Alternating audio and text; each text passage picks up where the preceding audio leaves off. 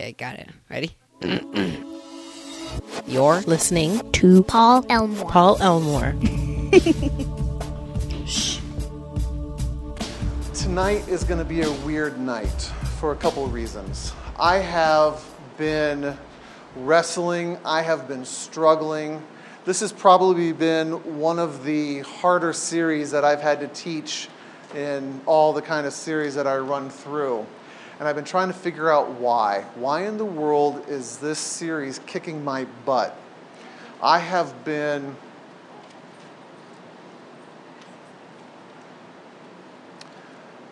I'm trying to figure out, is it just a season that I'm in?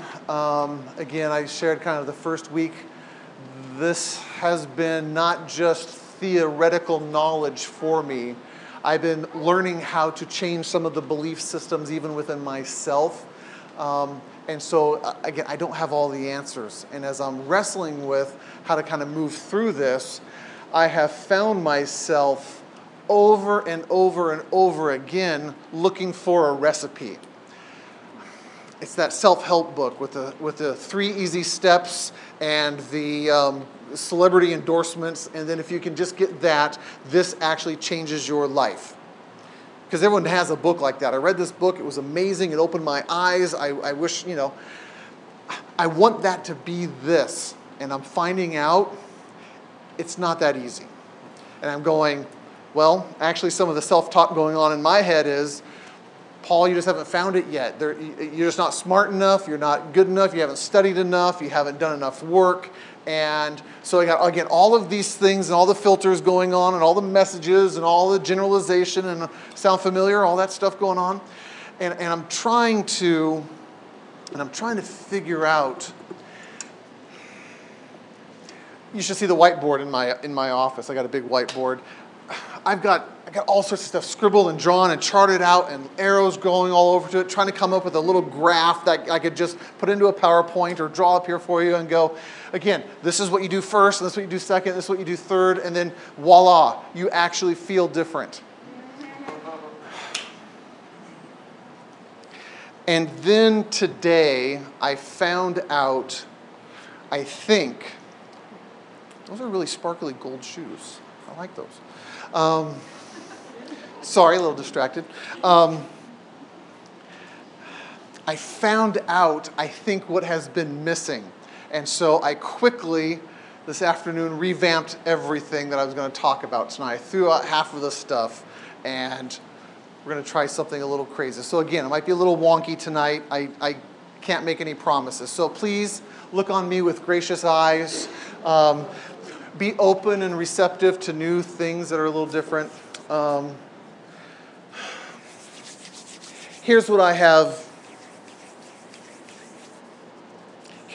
learned.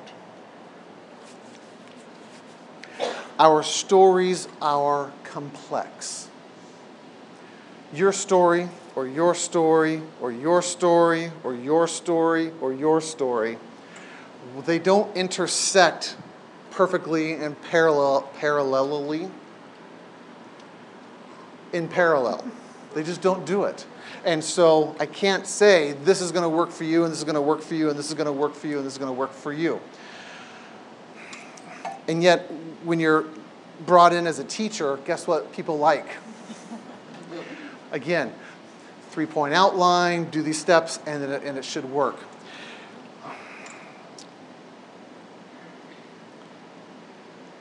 Instead, I'd like to look at story tonight because I believe that our stories shape us, and therefore new stories can transform us. Would you agree? Would you disagree? I don't know a whole lot of people, at least it's not true in my life. You don't usually go out and get real excited and say, guess what? I've got this fantastic 3, 4, 6-point outline that I just want to tell you about. It's such a good outline. Man, and the bullet points underneath this, those were the best. Okay, these are just fantastic. What do we tell? What do we go tell people about?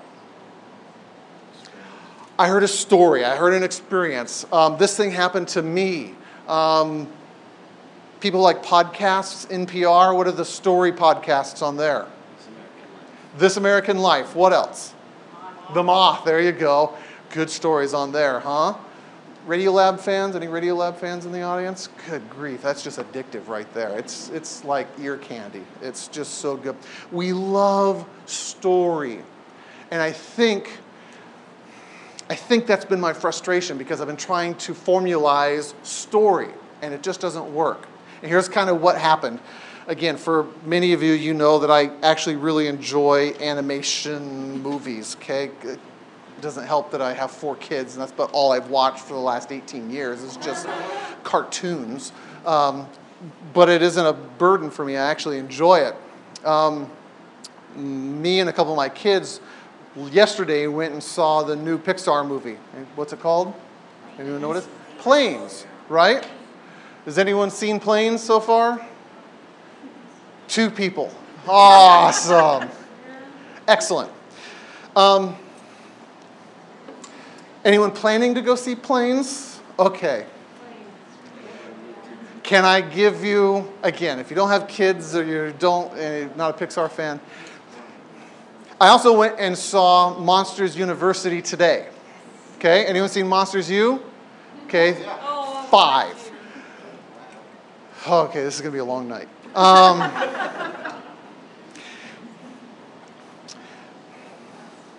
Monsters University, brilliantly done. It was as good as the original, and it's hard to do sequels as good as the original, okay? But it was well done. Very good character development. Planes, excellent animation, good fun, but it didn't have that certain something that makes it superb. For those who are going to see it, you might want to close your ears, or spoiler alert, or if you don't want someone's opinion here. The main character in Planes, I don't even know what his name was. That's how memorable he was. Dusty, thank you very much. Dusty, throughout the entire movie, didn't change. He didn't really have any personal, significant thing that he worked through in the storyline of the movie. Whereas when you think of lots of other characters, especially in Pixar characters, they are usually coming up against some significant thing that is being challenged in their life, and the whole story is how they resolve that. That is the recipe for a really, really good movie. And so what I thought we would do tonight is, you have a handout here. Why you get stuck. That is actually all of the answers you guys gave last week. I broke them down into 7 major categories. So find your thing in there, the thing you might have suggested or the thing that might be difficult for you. And what we're going to do is, instead of theoretically analyzing this and coming up with a recipe or an outline or something, instead we're going to put it into other people's stories. Would that be all right?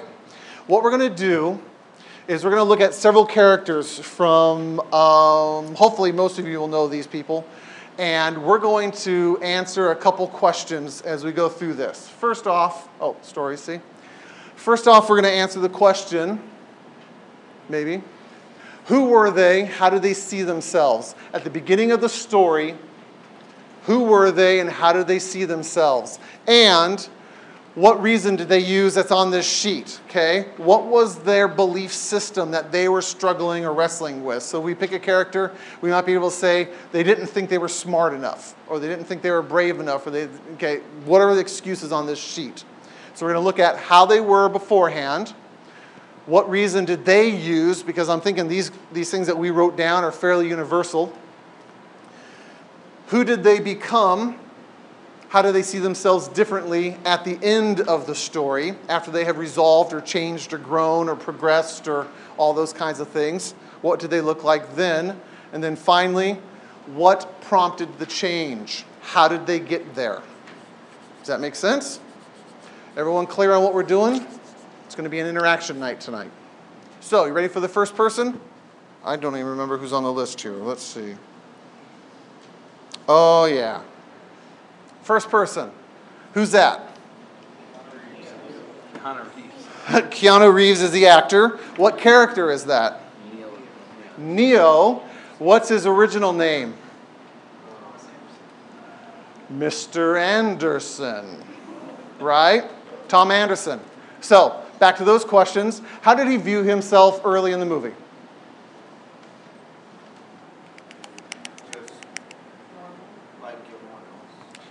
Did he view himself like everyone else? Or maybe less than everyone else. Maybe less than everyone else? What do you think? Has anyone not seen The Matrix? Okay. More homework. It's a classic.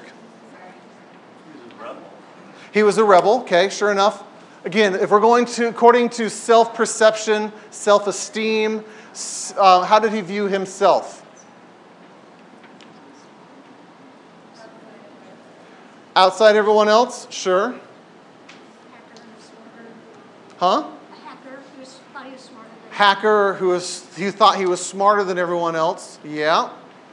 Do you think he felt stuck in his job? Do you think he felt stuck in his life? And that's why he was doing the hacking. That's why he was doing all the other crazy stuff. All right? What would be one of the things on the list? What would be one of the belief systems that he probably adhered to?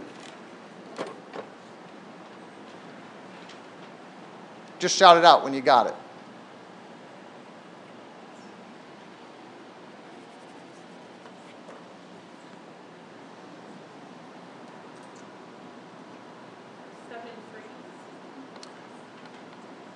He was stuck in his life. Okay. Kind of frozen. Okay. Anyone else got something else you want to try? Easier to tolerate something he didn't like than, yeah. I would agree with that one. Anyone else have a different shot at it? You gotta shout tonight. Can't convince anyone. Oh, man, that wouldn't be a good one for Neo, wouldn't it? For Tom. Who does he become? Indecision. Okay, indecision. Yeah, absolutely. As we read through these, if the thing that you wrote up on the board, or this is your weakness or your struggle or the thing that keeps you stuck, this is the character to pay attention to. Okay? Because there is, I think, some recipes that we can draw out of all of these. We'll tag those at the end. Some generalities that I think apply to everyone, regardless of your story. But who does he become? That guy. How cool is that? Right? How does he view himself now? Well, you might want to tell everyone that those are bullets racing towards him, and he's stopping. Those are bullets racing towards him, and he's stopping them.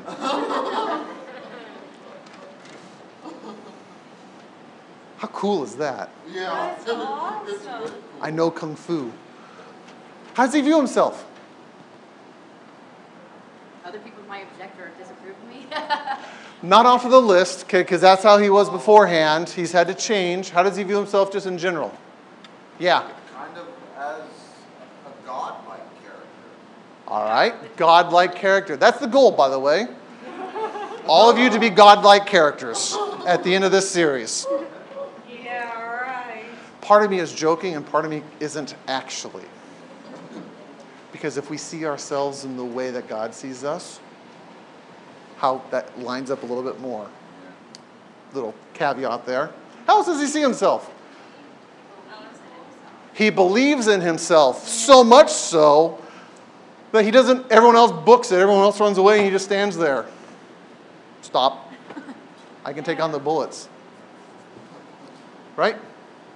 Then they come at him. Upgrades. I'd like stand right behind him. Yeah, I would stand right behind him too. Right behind him too. Not next to him, behind him. Anyone else? This is a good story. This sold millions and millions of dollars worth of stuff. What else does he think about himself? Self-awareness? Tell more. Just knowing he's more confident in who he is and why he's living. He's more confident in who he is and why he's living. We could just watch these 3 movies for an entire 8 weeks and take them apart on the lessons about how to approach life. Because again, the whole red pill, blue pill, open your eyes to reality. You can see things differently. There's so many correlations. He knows what reality is. He understands it completely and thoroughly, doesn't he? And he says, because I know what reality is, I can operate so very, very differently. Okay? How did he get there? What did it take for him to get there? He had to unplug. Brilliant way of putting it. I like it. Had to unplug from, again, wow, there's some great metaphors. I think it was literally plugged into his head, feeding him a lie. His map was really screwed up, wasn't it? And now he lives according to an accurate map, a mind map. That's a good one right there. Anything else about Neo stands out to you, about who he is? All right. Next one, some classics. Who's that? Charlton Heston as Ben-Hur. What was Charlton Heston? What was Ben-Hur at the beginning of the epic series? I'll ask this on every one. How many have never seen Ben-Hur? All right. Ben-Hur. A couple famous scenes in there. What was he, for those who have seen it, what was he at the beginning of the story? Slave. Exactly. And treated as such. So then how do you think he viewed himself?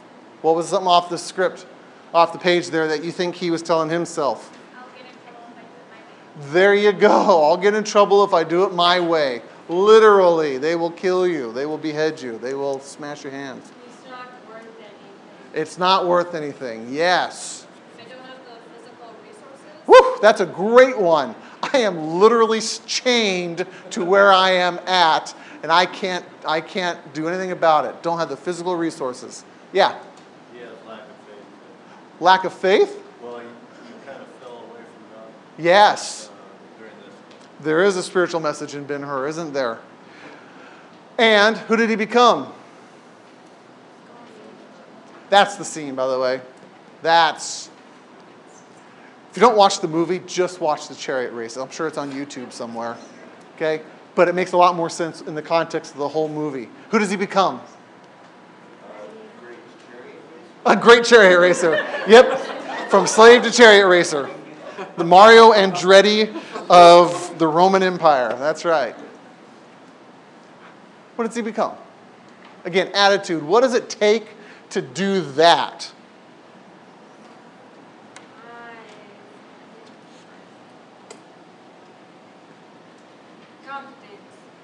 Confidence. It does probably take some confidence to do that. Courage. Courage. He was a risk taker. Tell me about risk taking. Yeah, they're racing around, the wheels are falling off, and, it keeps going. Yeah. That's how you're successful chariot racer, is by knocking out other opponents. And Phew. Yep. The guy with the wheels with the spikes on the outside that would come and chew up the spokes of the other guys. Yep. How did he view himself near the end of the movie? Do you guys remember? For those who have seen it? Might be too old.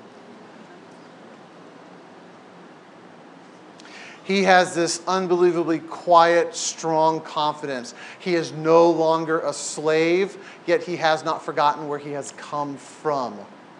He now knows, I am free, and I am capable of having a destiny and direction over my own life, but I will not forget how I got here and what it cost me. What's this movie called? Ben-Hur. How did he get there? What was a couple of things that it took to get him from the bottom of a boat to racing horses? He saved his captain's life. Saved his captain's life. That's right. Did he have to? No. No, it was a choice. All right, let's try someone else. Who's that? Frodo Baggins. How did Frodo view himself at the beginning of the... Okay, I'll ask the question. Who hasn't seen the trilogy? Excellent. Really? Okay. Homework for you. How did Frodo view himself at the beginning of the series? Lack self-confidence. What else? Small and unimportant. What else? No physical resources. Yep. I'm afraid, but I don't know of what. Something is amiss here. I just can't put my finger on it. Yep. What else? Out of control. Woo. Absolutely. I love that scene where him and Samwise are walking and Sam stops. And Frodo turns around. If I take one more step, this is the farthest I've ever been from the Shire. Right? And off he goes. Spoiler alert, sorry. Other people might disapprove. All the other Baggins is. Right? All the other hobbits is. Who does he become? Right? Interesting character, though, because I'm not so sure he gained some strength, but he still has that peace about him. He actually had some really good stuff to start off with, but through his journey, well, what changed him? The ring, absolutely. Yeah. The journey. What else? He accepted his destiny. He accepted his destiny. He looked at it as something that he had to accomplish. He was called to do. Wow. There's a whole other concept. Say it again. He had support from his friends. Support from his friends. I may not be able to carry it for you, Mr. Baggins, but I can carry you. Samwise. Brilliant character. You can't come with me, You can't come with me, Sam. I know. That's why I'm coming with you into the water. Drowning. Good scenes. Anyone seen the extras on that movie? What happened to the actor in that scene? Anyone know? Piece of glass was sticking up in the river and he stepped on it and impaled his foot all the way through. Ah! Add some new meaning to that scene when you watch it next, won't it? Perilous journey took him to where he was. And then he saw himself again. How did he view himself? Let's stick with that. Again, self-concept. That's what this class is about. How did he view himself? Anything else stand out for you? Self-sacrificing. It's not about just me in this world. It's about other things. Yes. Anyone else? He's strong and he can overcome things. He is strong and overcome things. Yep. Probably not a whole lot fazed him after that. This is a great character because from his very serene, comfortable, predictable life in the Shire, and again, that's what he doesn't want to give up. None of us want to give up. It's predictable. I know what it is, and yet he is thrust into this adventure, not by his own choice, and now he has to be completely open to a world outside of his. And he comes back changed. I don't think we'll ever look at the Shire the same. All right, Mr. Baggins. Who else do we got here? Oh, there's a good guy. Who's that? Okay. I hate to ask this question. Anyone not seen this? Do we have a full... we got a complete... Yes! Okay, so everyone's seen this one. Excellent. This is Star Wars. Tell me about whiny Luke Skywalker at the beginning of the movie. Uncle Owen. Aunt Beru. How did he view himself at the beginning of the movie? Trapped? Yes. He's a big dreamer and he, Yeah. you can't convince him. He's a hard worker. He's a hard worker, sure. What do you mean you can't convince him? Oh, Uncle just says get out there and work on the farm. We can't convince his uncle that he should go off to be a Jedi Knight. Okay. Lacks resources?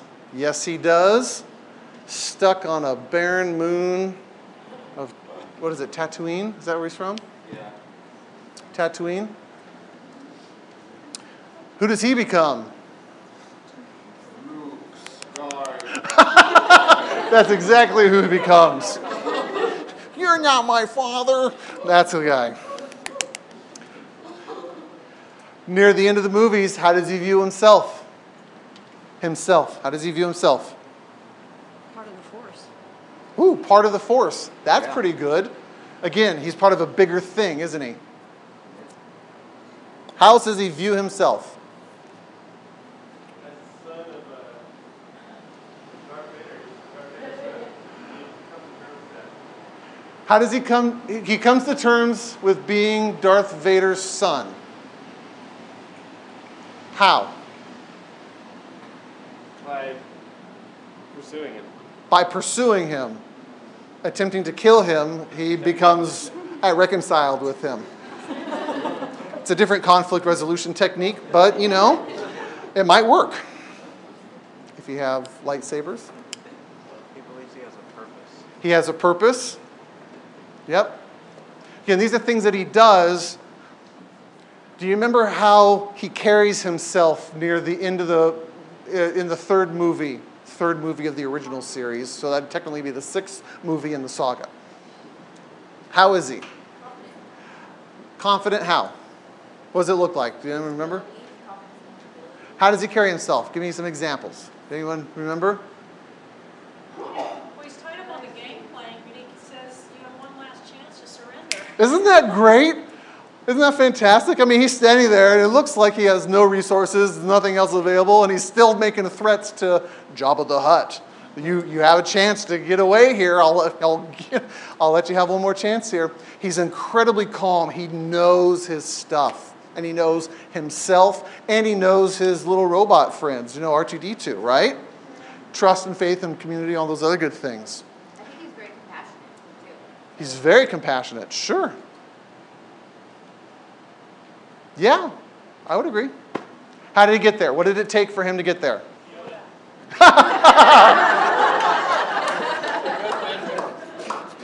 Next summer, Ben's going to hire Yoda. That's how it's going to work out. Ooh.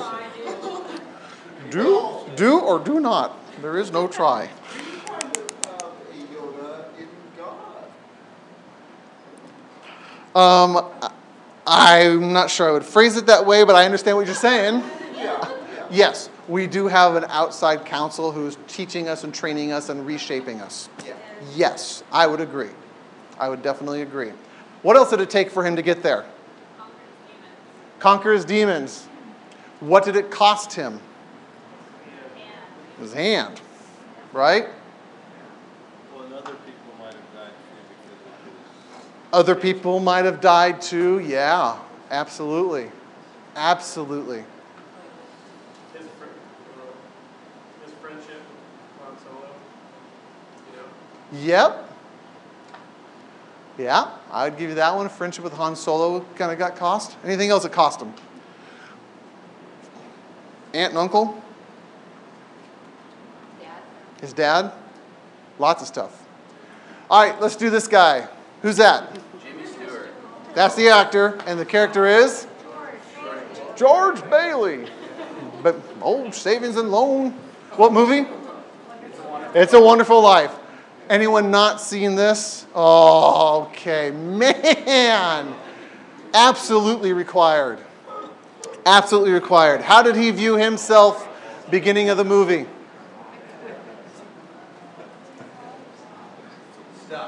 Stuck. Big time stuck. Monster stuck. Yep. What else?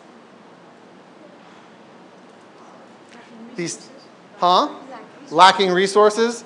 Again, these themes you listed off last night, this is what makes good movies. Your lives could be awesome movies. You ever consider that? Just find someone to, cast George Clooney as me, and then my movie will be awesome. We look alike. George Bailey, what else did he think about himself? Can't convince anyone. Yeah. Whew. He did think the world was better off without him after this scene right here, huh? After this one, and he's at the end of his rope.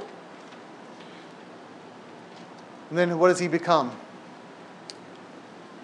Someone say the line.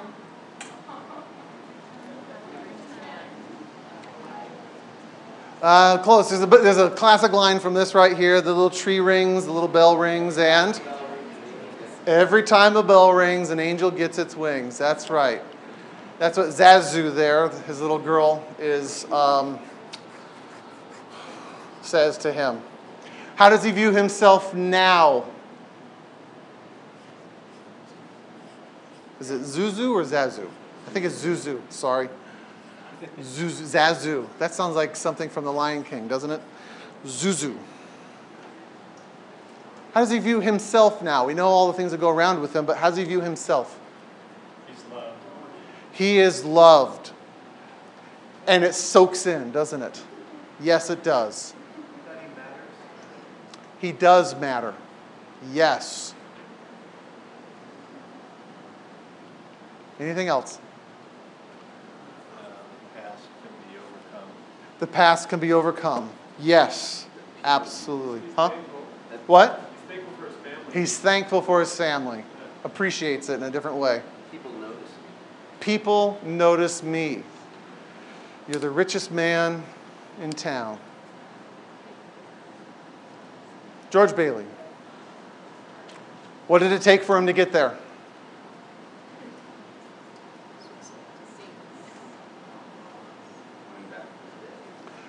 Coming back from the dead.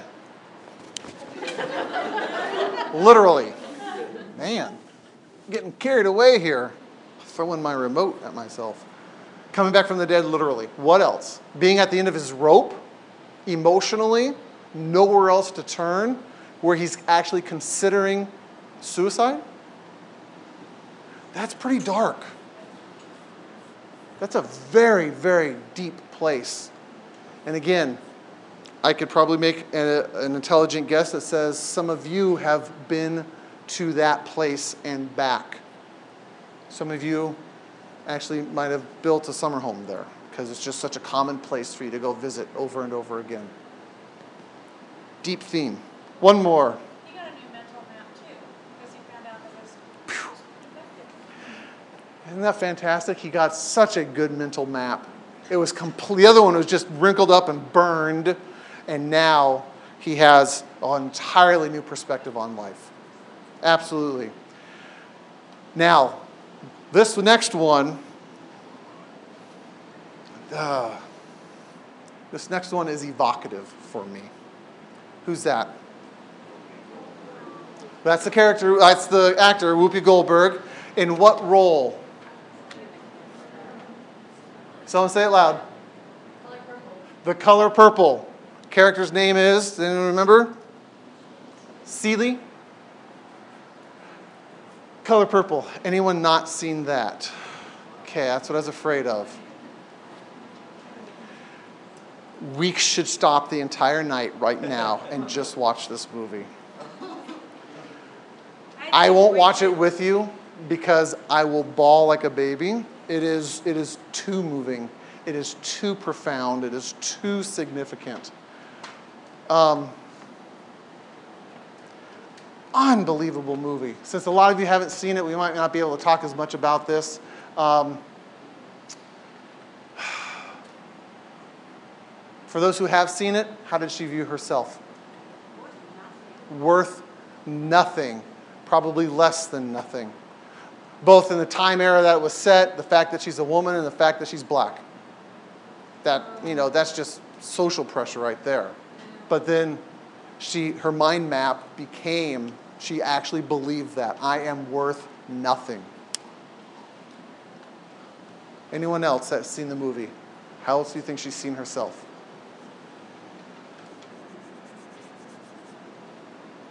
Okay. Again, please watch this movie. It's easier to tolerate something I don't like. Yes. It is easier to tolerate stuff I don't like than to try to even do anything about it.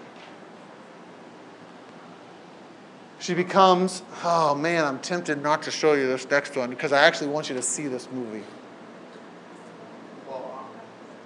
I'm going to do that. Sorry.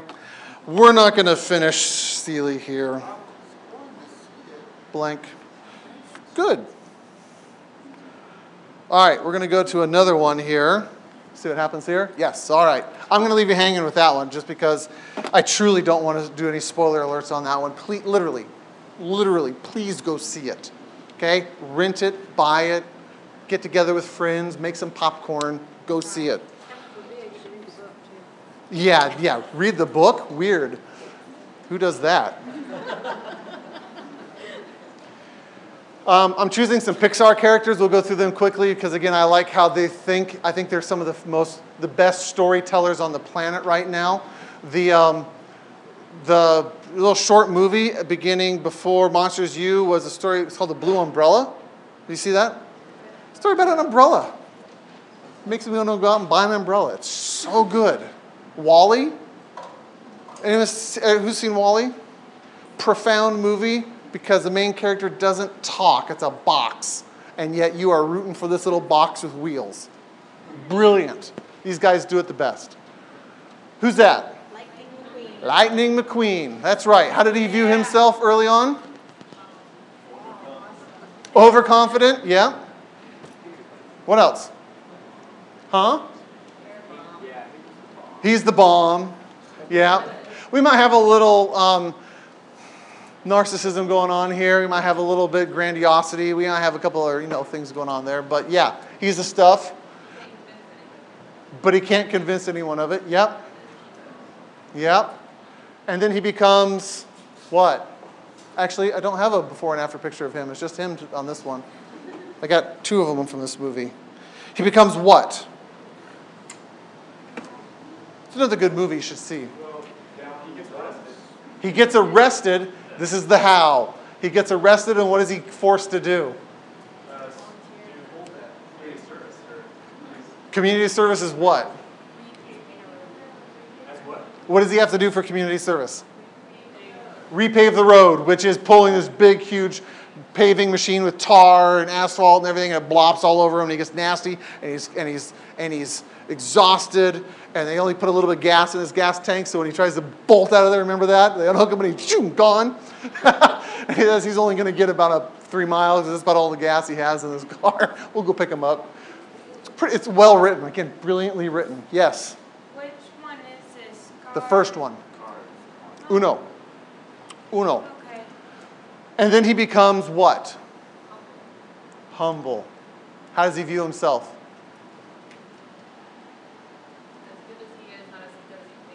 That's an excellent way of describing it. Say that again. As good as he really is, not as good as he thinks he is. As good as he really is, not as good as he thinks he is. An accurate self-perception. Very good.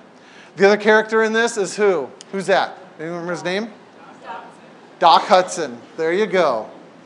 You can tell all the parents in the room. How does Doc view himself at the beginning of the movie? Again, I know many of you probably haven't seen this. But Doc, he's an old car. He's washed out. Lacking self-confidence. He used to be a great racer, and then what happened to him? Seems like when he came in and showed up. No, that's not what happened to him. Car crash. He got smashed up. Remember? Massive accident, really beaten up, disappears from the race scene. Just completely gone.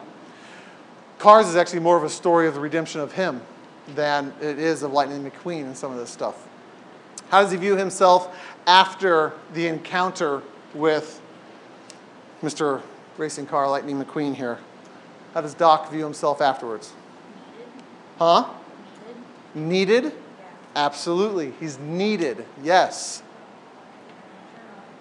What? Valuable. Yes. Anyone else? Don't underestimate the power of cartoons. They're brilliant. He is the Jungian archetype of the wise sage. He has the wisdom. He is the older person speaking wisdom into the younger person's life, if you want to put in some Jungian stuff. One of my favorite characters. Who's that? Bob Parr. Bob Parr. How does he view himself at the beginning of the movie? Stuck. Very good. What else? I'll get in trouble if I do it my way. I'll get in trouble if I do it my way, which proves to be actually pretty true, because what does he do to his boss? I'll spoil this one because I know it so well. It's just, yeah. takes his boss by the throat and throws him through some walls. It's hilarious. What else does he view himself as? Underappreciated. Absolutely. Anyone else? Anything on the list? What's the things he's telling himself? Can't convince anyone. Yep. Old Bob Parr. In fact, most of the movie is about him trying to validate his own superhero masculinity. It's a whole movie about the male psyche. It's fantastically done. Who does he become? Mr. Incredible. I chose that pose specifically for this class. Okay? Mr. Incredible. That's Mr. Incredible. How does he view himself at the end of the movie? He's Mr. Incredible the entire movie, but how does he view himself differently at the end of the movie? The world lines up with his mind map in a way because he can kind of see himself as worthy for his skills, even though the world can't accept. He's worthy for his skills even if the world doesn't accept completely yet. I agree. Anyone else? How does he change? How does his heart change? How does his view change? Part of a team, doesn't have to do it on his own. His family. I love that pose where all of a sudden the bad guys come and everyone's like, strike a pose. It's awesome. It's a good picture. What else? Oh, really? Part of a team. How does he get there? What's it take for him to get there? Say it again? He almost loses his family. Is it okay if I admit to you that part of this movie actually chokes me up at times? There's just one line in there. 902 Delta, there are kids on board, and then she has that inflection just right, Mrs. Parr, and it just gets me. It's like, and he's listening. He's listening to it. He has to lose his family, or so he thinks, for him to have a tremendous paradigm shift in his life. Who's that? Mr. Fredrickson.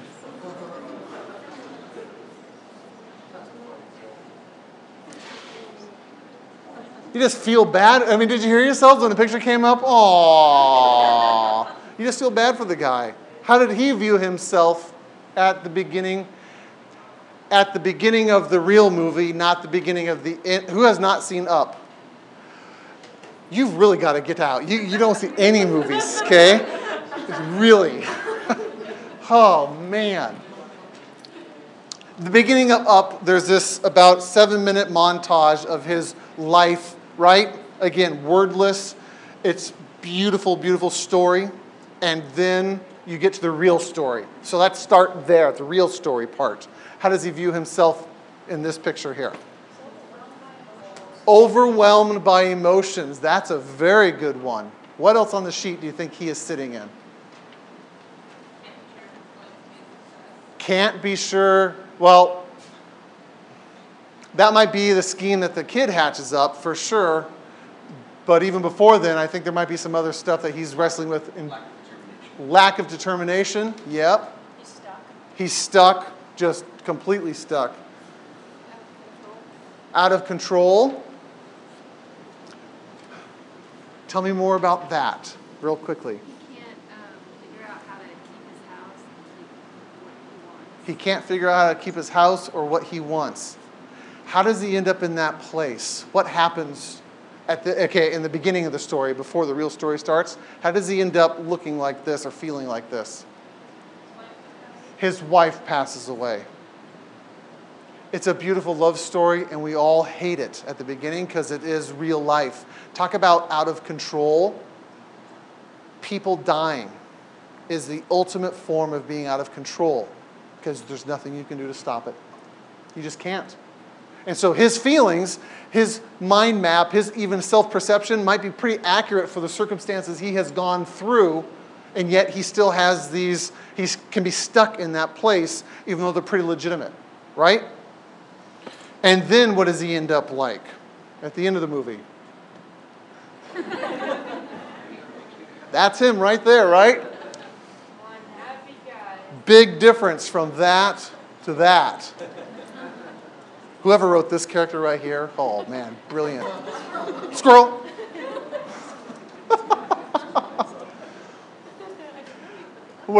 How does he view himself here, ladies and gentlemen?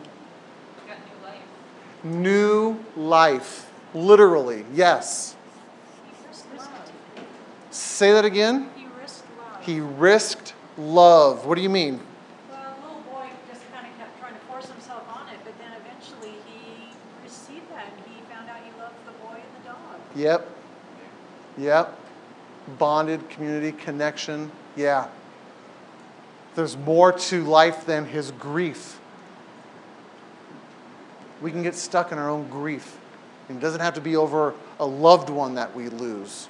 You can lose lots of stuff that's important to you, and you can get stuck in there. What else? How does he view himself here? Anything else that stands out to you? Kind of his own hero. Because how, when he met his actual life hero, turned out to be a really bad situation. So now he's going to go out and be his own adventurer. Yes. He went pursuing his real life hero and found out he's a schmuck. He's just not a good guy at all, and so becomes his own hero and starts pursuing his own adventure. That's a fantastic way of summing it up. I like that. It was letting go of the house, too. Thank you. Tell me more about that. So the house symbolized Yep. his wife and his life and that sort of thing. And Yep. And he just kept protecting it. But when it was that little kid, and he finally realized he had to give up that house in order to save the little boy. It was more important to save the little boy than to Yeah. save the house. He had to cut it away. Cut it away. And you lose something that is familiar, comfortable, known.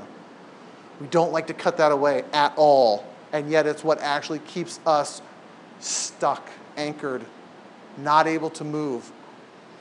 And again, it has precious memories. It's not necessarily a bad thing. But when we hold on to it and we make it so important, we just doesn't let us get to where we need to be.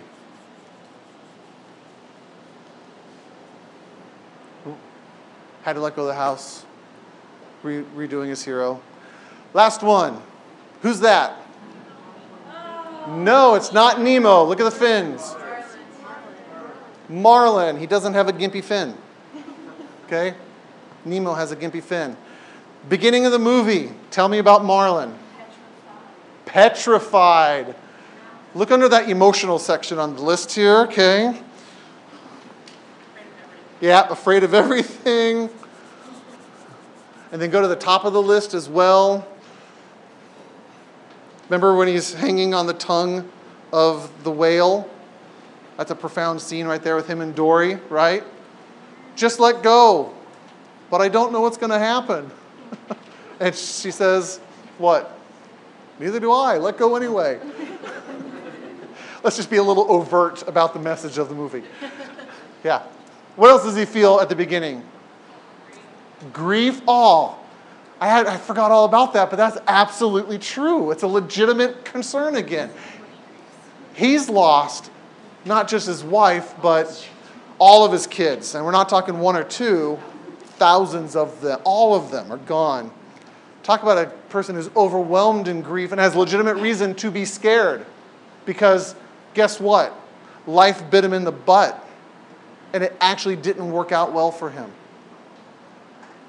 And so his mentality is, hold on to everything I got and don't ever let it go. That's generalization. Bad things happened there, bad things are going to happen now. So instead, who does he become? That's just too good of a picture. Now, he's not there yet, okay? He's still growing in that process, but that's just too good of a picture to pass up because he can face sharks, right? Again, at the end of the movie, maybe not in this scene, but shark's name is? Bruce. Hello, Bruce. He sure looks friendly. Yeah, yes. Actually is. Yes, he is. He's a nice guy. How does Marlon view the world at the end? Not so scary. What else? Yeah. I kind of wonder, do sharks actually have multiple layers of teeth in their mouths? Actually, they do. When the first one breaks off, the next one kind of files up like a conveyor belt. They actually have that. Pretty fascinating how God's built them, huh? I'm not sure I want to see them in action, but that's how they work. I don't think they have eyes like that, though. No. Back to Marlon. How does Marlon view himself at the end of the movie? He's okay with taking risks. Not only is he okay with taking risks, but what? So is Nemo. Not only is so is Nemo. Nemo's okay with risks, but there's a connector piece in between there. Marlon's okay with it. Nemo's okay with it. But what about Marlon again? He lets go. He lets Nemo take risks. Every parent, we should just sit down since you guys are going to be here soon, okay, about letting those kids go. Can I tell a story? My daughter's learning to drive right now.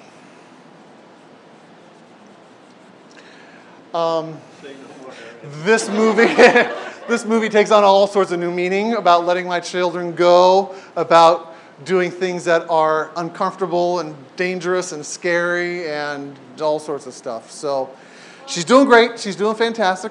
But every once in a while, I'm glad to be here. Okay. What else about Marlon real fast? Anything else that just stands out for him? Trust his friend. Trust Dory. Absolutely. What did it take for him to get there? Experience. What kind of experience? He had to have a lot of different experiences to see that he could overcome them and be okay and take chances and see that they would turn out all right. Yep, absolutely. Face down sharks and sea turtles and whales and seagulls. Mine. Mine. Mine.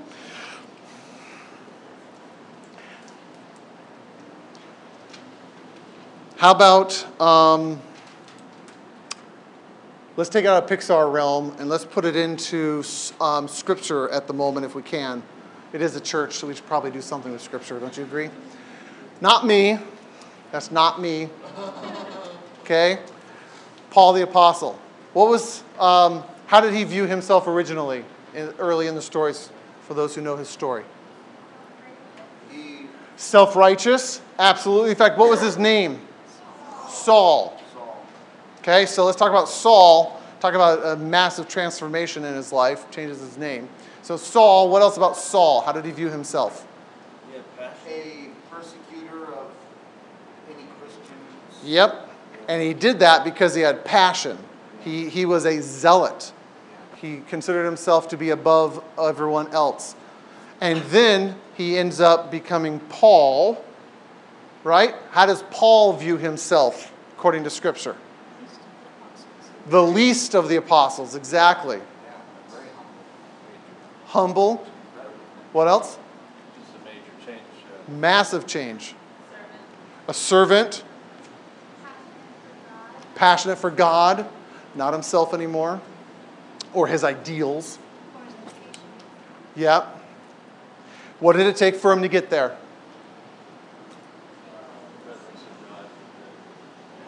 The presence of God, literally. Where did that happen? On the Damascus Road. What did it cost him? What was that experience like? What did that create in him physically?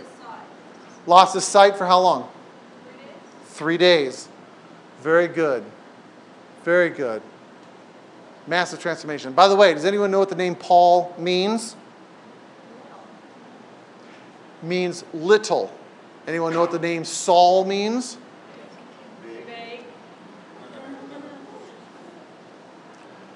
He takes his name seriously, because I actually think our pastor that the church we attend, his name is George, and he was sharing this weekend that He doesn't do plumbing, he doesn't do electrical, he doesn't repair cars, he doesn't do any of that, but he loves to be out in the garden, he loves to do landscaping, he likes to do all that stuff. And the name George means tiller of the soil. Oh, no, that's cool. Almost a little freaky how names can actually almost pass on meaning to people sometimes. There's a whole theory around that, but we're not going to get distracted by that. Joseph, not in the New Testament, Joseph of the Old Testament. Joseph in the coat of many colors. That guy. How did he view himself early on? Can't convince anyone, no matter how much he tries. Really, I had a dream. Let me tell you about it. What else? How did he view himself? Anything off that paper that comes up? He was number 11 out of 12 brothers. We could talk about family constellation stuff and, birth order, how that plays. I think birth order ends after about 4. After that, it just starts to recycle. Anything else about Joseph early on? He's the favorite son. He was the favorite son, so what do you think that caused within him? Jealousy. Jealousy on the part of his brothers towards him. Guilt. Maybe. Okay, that's a good theory. We don't have any scripture to prove it, but yeah, we can say so. Confusion. Maybe an inner self-righteous. Shoo. Yeah, his brothers really didn't like him. So much so that they tried to murder him. I feel like he wanted their approval. Yeah, maybe. How did it end up in the end? How did he view himself at the end?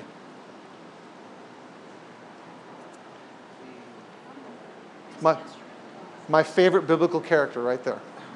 He was an instrument of God. How come? Because he fully acknowledged that God used him in the circumstances of his life to put him there so that he could go and help save them. Yep. He uses the phrase, you meant it for evil, God meant it for good.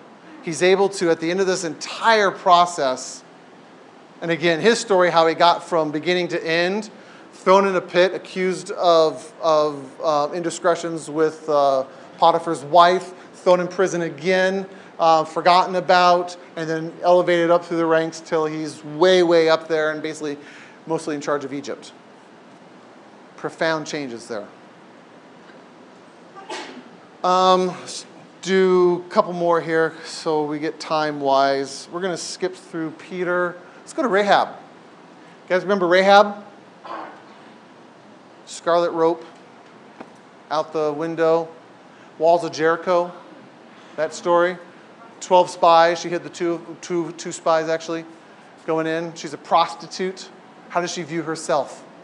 Don't think Rahab, think prostitute. How does a prostitute probably view herself? Worth nothing. Worthless. Worthless, worth nothing. Yeah. Only good for her physical abilities. Phew. Yep. Only good for what she can do, not for who she is. How does she end up at the end of the story? Alive. And? Belonging. She has an entirely new civilization and identity now because she's spared. And then what ends up happening with her lineage? Yep. God incarnate comes from her line. What a profound, yes. Is that a movie? This is not a movie. Okay. It should be. Yes, actually. I think it might do pretty good. We could talk about David, but we're not going to talk about David. We're going to skip him. Are you guys seeing how this works? Tell me what the common theme is out of all of these characters, whether it's a blockbuster movie or an animated film or characters in Scripture. What is the required piece between the beginning and the end, from the way they view themselves at the beginning to the way that they view themselves now? Change. What prompts the change? Experiences. Be more specific. Major shift. Challenges. Suffering. You said losses? Conflict.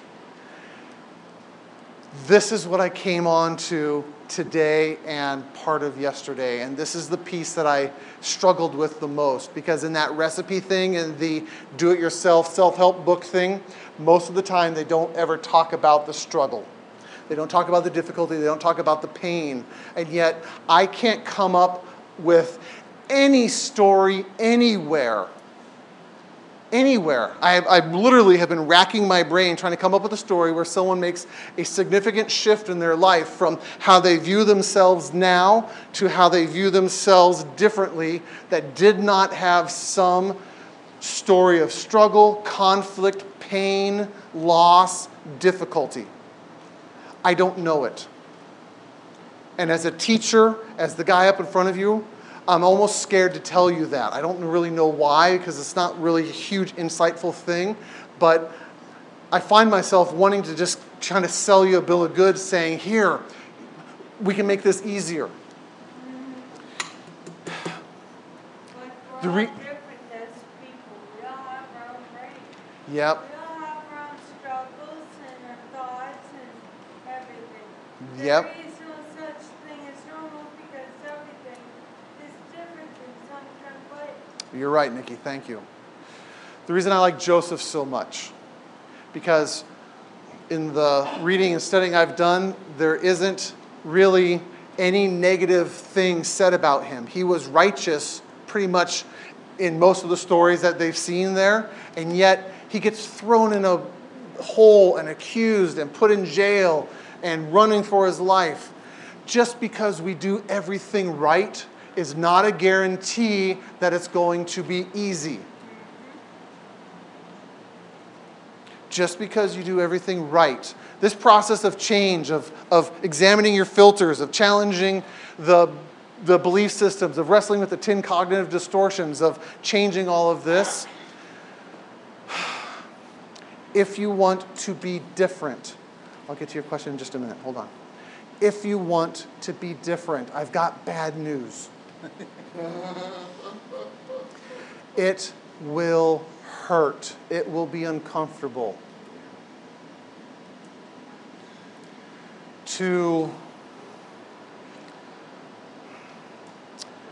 A week and a half ago, well, almost 2 weeks now, 13 days ago, I'm counting, I made the intentional decision to stop eating sugar. That's not working. One of the stupidest decisions of my life, because I love sugar. I love it. I'm not eating any fruit. I'm not eating anything that turns into sugar. I am trying to reset my body for some health reasons, for some energy reasons, but also because in this series, if I'm talking to you guys saying, here's what you need to do to change your paradigms and change what you believe, there's some things that I wanted to wrestle with and change in my life as well. And so I've been paying attention to what is this process like? What does it cost me? It's day 13, and this morning while I'm taking a shower, I'm fantasizing about muffins I could have for breakfast and pancakes with syrup, and it naturally comes in there, and it's uncomfortable and it's painful. Now again, a couple sugar cravings compared to the struggles of Joseph or the struggles of Marlon or the struggles of all these other characters we look at are insignificant, but they have some level of pain. You have to be willing to endure discomfort and struggle. I sat with a client this week, and where we were sitting was in a garden around a table, and a bee came flying around, and she became very uncomfortable and very distracted by this bee that was flying around because she just doesn't like bees, because bees hurt if they sting you, right?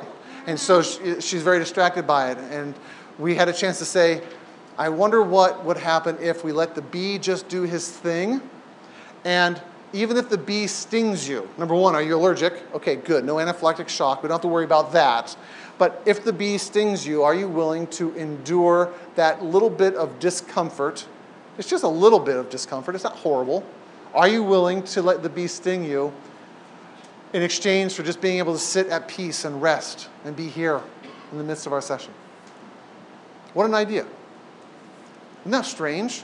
I'll choose to let a bee sting me. That's a strange thing. I give blood all the time. My wife will never give blood. I give blood all the time, and it hurts. It does hurt, but there's a good reason why, right? It's a good thing to do. It makes me feel warm and fuzzy inside. Here's what we got to do in the last couple minutes of our time together. We have looked at other people's story. We know that conflict and struggle and pain and hurting and suffering and all that stuff plays into it, right? I'd like you to be able to apply it to your lives, not just in a theoretical way, but in a practical way. So here's what I'm going to ask you to do. I'm going to ask Ben and a couple other people. We have some sticky notes here and some pencils. Go ahead and start passing those out. I'd like you to take 3 or 4 sticky notes, okay? Count 1, 2, 3. Take 4. Take 4, rip them off. You'll need at least 3 or 4 of these, okay? And just kind of hang on to those for me. Pass them around. We got lots. If you need pencils or writing utensils, okay, we got those as well. Raise your hand if you need a writing utensil. We'll throw them at you and try to impale you. Everyone got some? Here's what I want you to do. On one of the sticky notes, I want you to take a minute and I want you to answer this question. I was. You want me to write that though too? If you want, you can write that down. But again, it can be, how did you view yourself in the past? What are some of the things that you kind of found your identity in? So this is I was. On the next one, you're going to write I am. So what are you currently? How do you view yourself currently? So it can be, I was an addict. I was homeless. I was emotionally tied up. I was abusive and hurtful. I was struggling and insecure. I mean, it could be 1,000, 10,000 different things. Take a minute. What do you think was your life prior? Who do you see yourself now? I am. Okay? And then finally, I will be is on the third one. Those are on 3 different sticky notes. Don't put your name on it unless you really want to, okay? Because we're going to do something with these sticky notes. There's a reason that they're on sticky notes. Take a few minutes. Find those. If you have any questions, shout them out. Let me know. I was, I am, I will be. If you were writing your story, if your story was a movie, how do you want it to end? What do you want your character to look like? It could be if you have not changed. So yeah, I was and I am could actually be the same if you don't think that you've made any changes. Yes?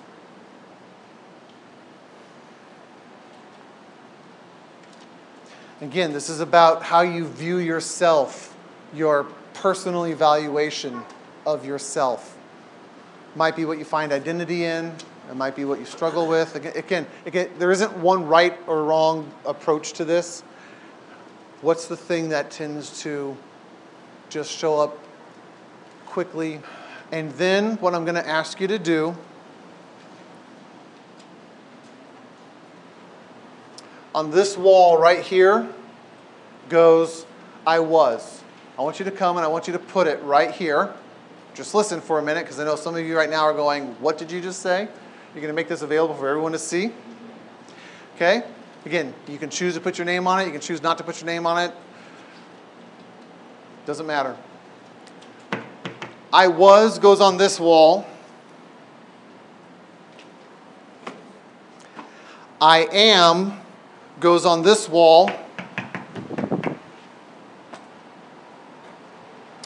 And I will be goes on this one right here. And what I want you to pay attention to is what are the feelings going on inside you right now as some of this might become seen or exposed. And again, this is going to be anonymous. If your name's not on it, people probably aren't going to do any handwriting traces and figure out who you are. but pay attention to the feelings that might be going on inside. See if any of those feelings are actually written down on that list that you have that's sitting in your lap right now. And did I mention that to change might make you a little uncomfortable? I'm not sure if I pointed that out or not. Sometimes I forget that part of the story. Are you willing to become a little uncomfortable? I don't mean to pull your hair here, sorry. Are you willing to be a little uncomfortable and let the way that you view yourself be seen? This can be hard for some, I know. But when you're ready, feel free to stand up. And I was goes on the left, I am goes on the right, and I will be goes on the back wall. If this is hard for you, that is okay. You might not be ready to take this step yet. Again, no one's going to be looking down on you. We're not taking grades here. We're not going to be making any reports. We're not watching for that. If you're not ready to do this yet, it is okay. As long as you can take some intentionality and see if you can figure out why this might be difficult for you. I want you to learn about yourself. I don't want these stories to be just stories of other people. These are your stories in some way. I don't know if this room gets used for other things during the week. It probably does, I'm assuming. Maybe these will be here. Maybe they can be wrapped up or something. We can put them back. I would encourage you to come up if we can get these hung back up, or we can put them somewhere. I don't know. Ben will come up with that, or Darcy has some pretty good ideas. When you come in next week, take a few minutes and read. Just kind of look through. And I bet you'll find out that many of the things that are written on there are going to be common themes. You're going to see things that are not dissimilar from your own. And my hope is that that provides some comfort to let you know that you're not alone in this journey. It is my belief, personally, that more than just talking at you, it is the doing of stuff that actually changes. It is actually what promotes the biggest amount of growth and adjustment in people. I believe this so much that currently I have started a nonprofit organization. I am currently in the phase of filling out this monster huge pile of paperwork to get tax exempt status from the IRS. Talk about hard and difficult and painful things to change. IRS is one of those things. Once we get that submitted and approved, we are going to be building an indoor challenge course here in Portland. My hope is that for individuals who would like to change and grow but don't want to talk about it, they can come and experience things that are going to push you outside of your comfort zone. For those who don't know what a challenge course is, basically, if this was this step right here was the edge of a platform. I used to do it up in the forest, and the platforms are about 40 feet in the air, and we'd ask people to jump off of them into midair. They have harnesses, they have ropes, they have all those things, but I'll tell you what, you learn an awful lot about yourself standing on the edge of a platform. I had a participant up there. It took her about 10 minutes to climb up the tree, and once she got to the platform, she literally had her arms and nails embedded into the trunk of the tree because she wasn't really sure what she was doing up there. At that point, as a facilitator, I've got two things going on. Not only how do I help her learn, but how do I just get her down? Because if she's not letting go, how do I get her on the ground again? And through a process of very small changes, we encouraged her to hold onto the tree, but not as tight. Let go just a little bit.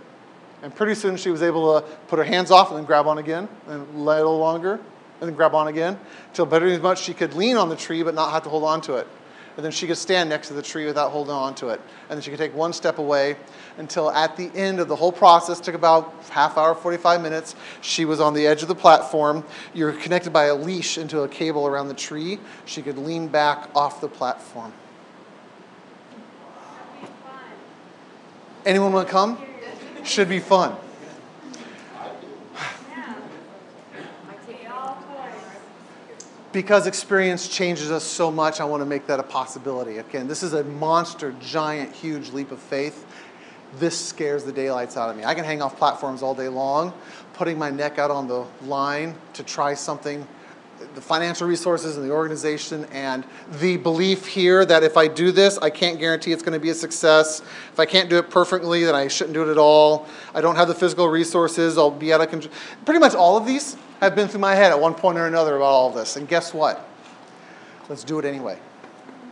Okay? So, again, we're on this journey together, ladies and gentlemen. My journey is different than yours. My challenges are different than yours. But we want to be different. So let's be different, okay? Okay. Thanks for listening to this podcast. If you'd like more information, please visit paulelmore.com.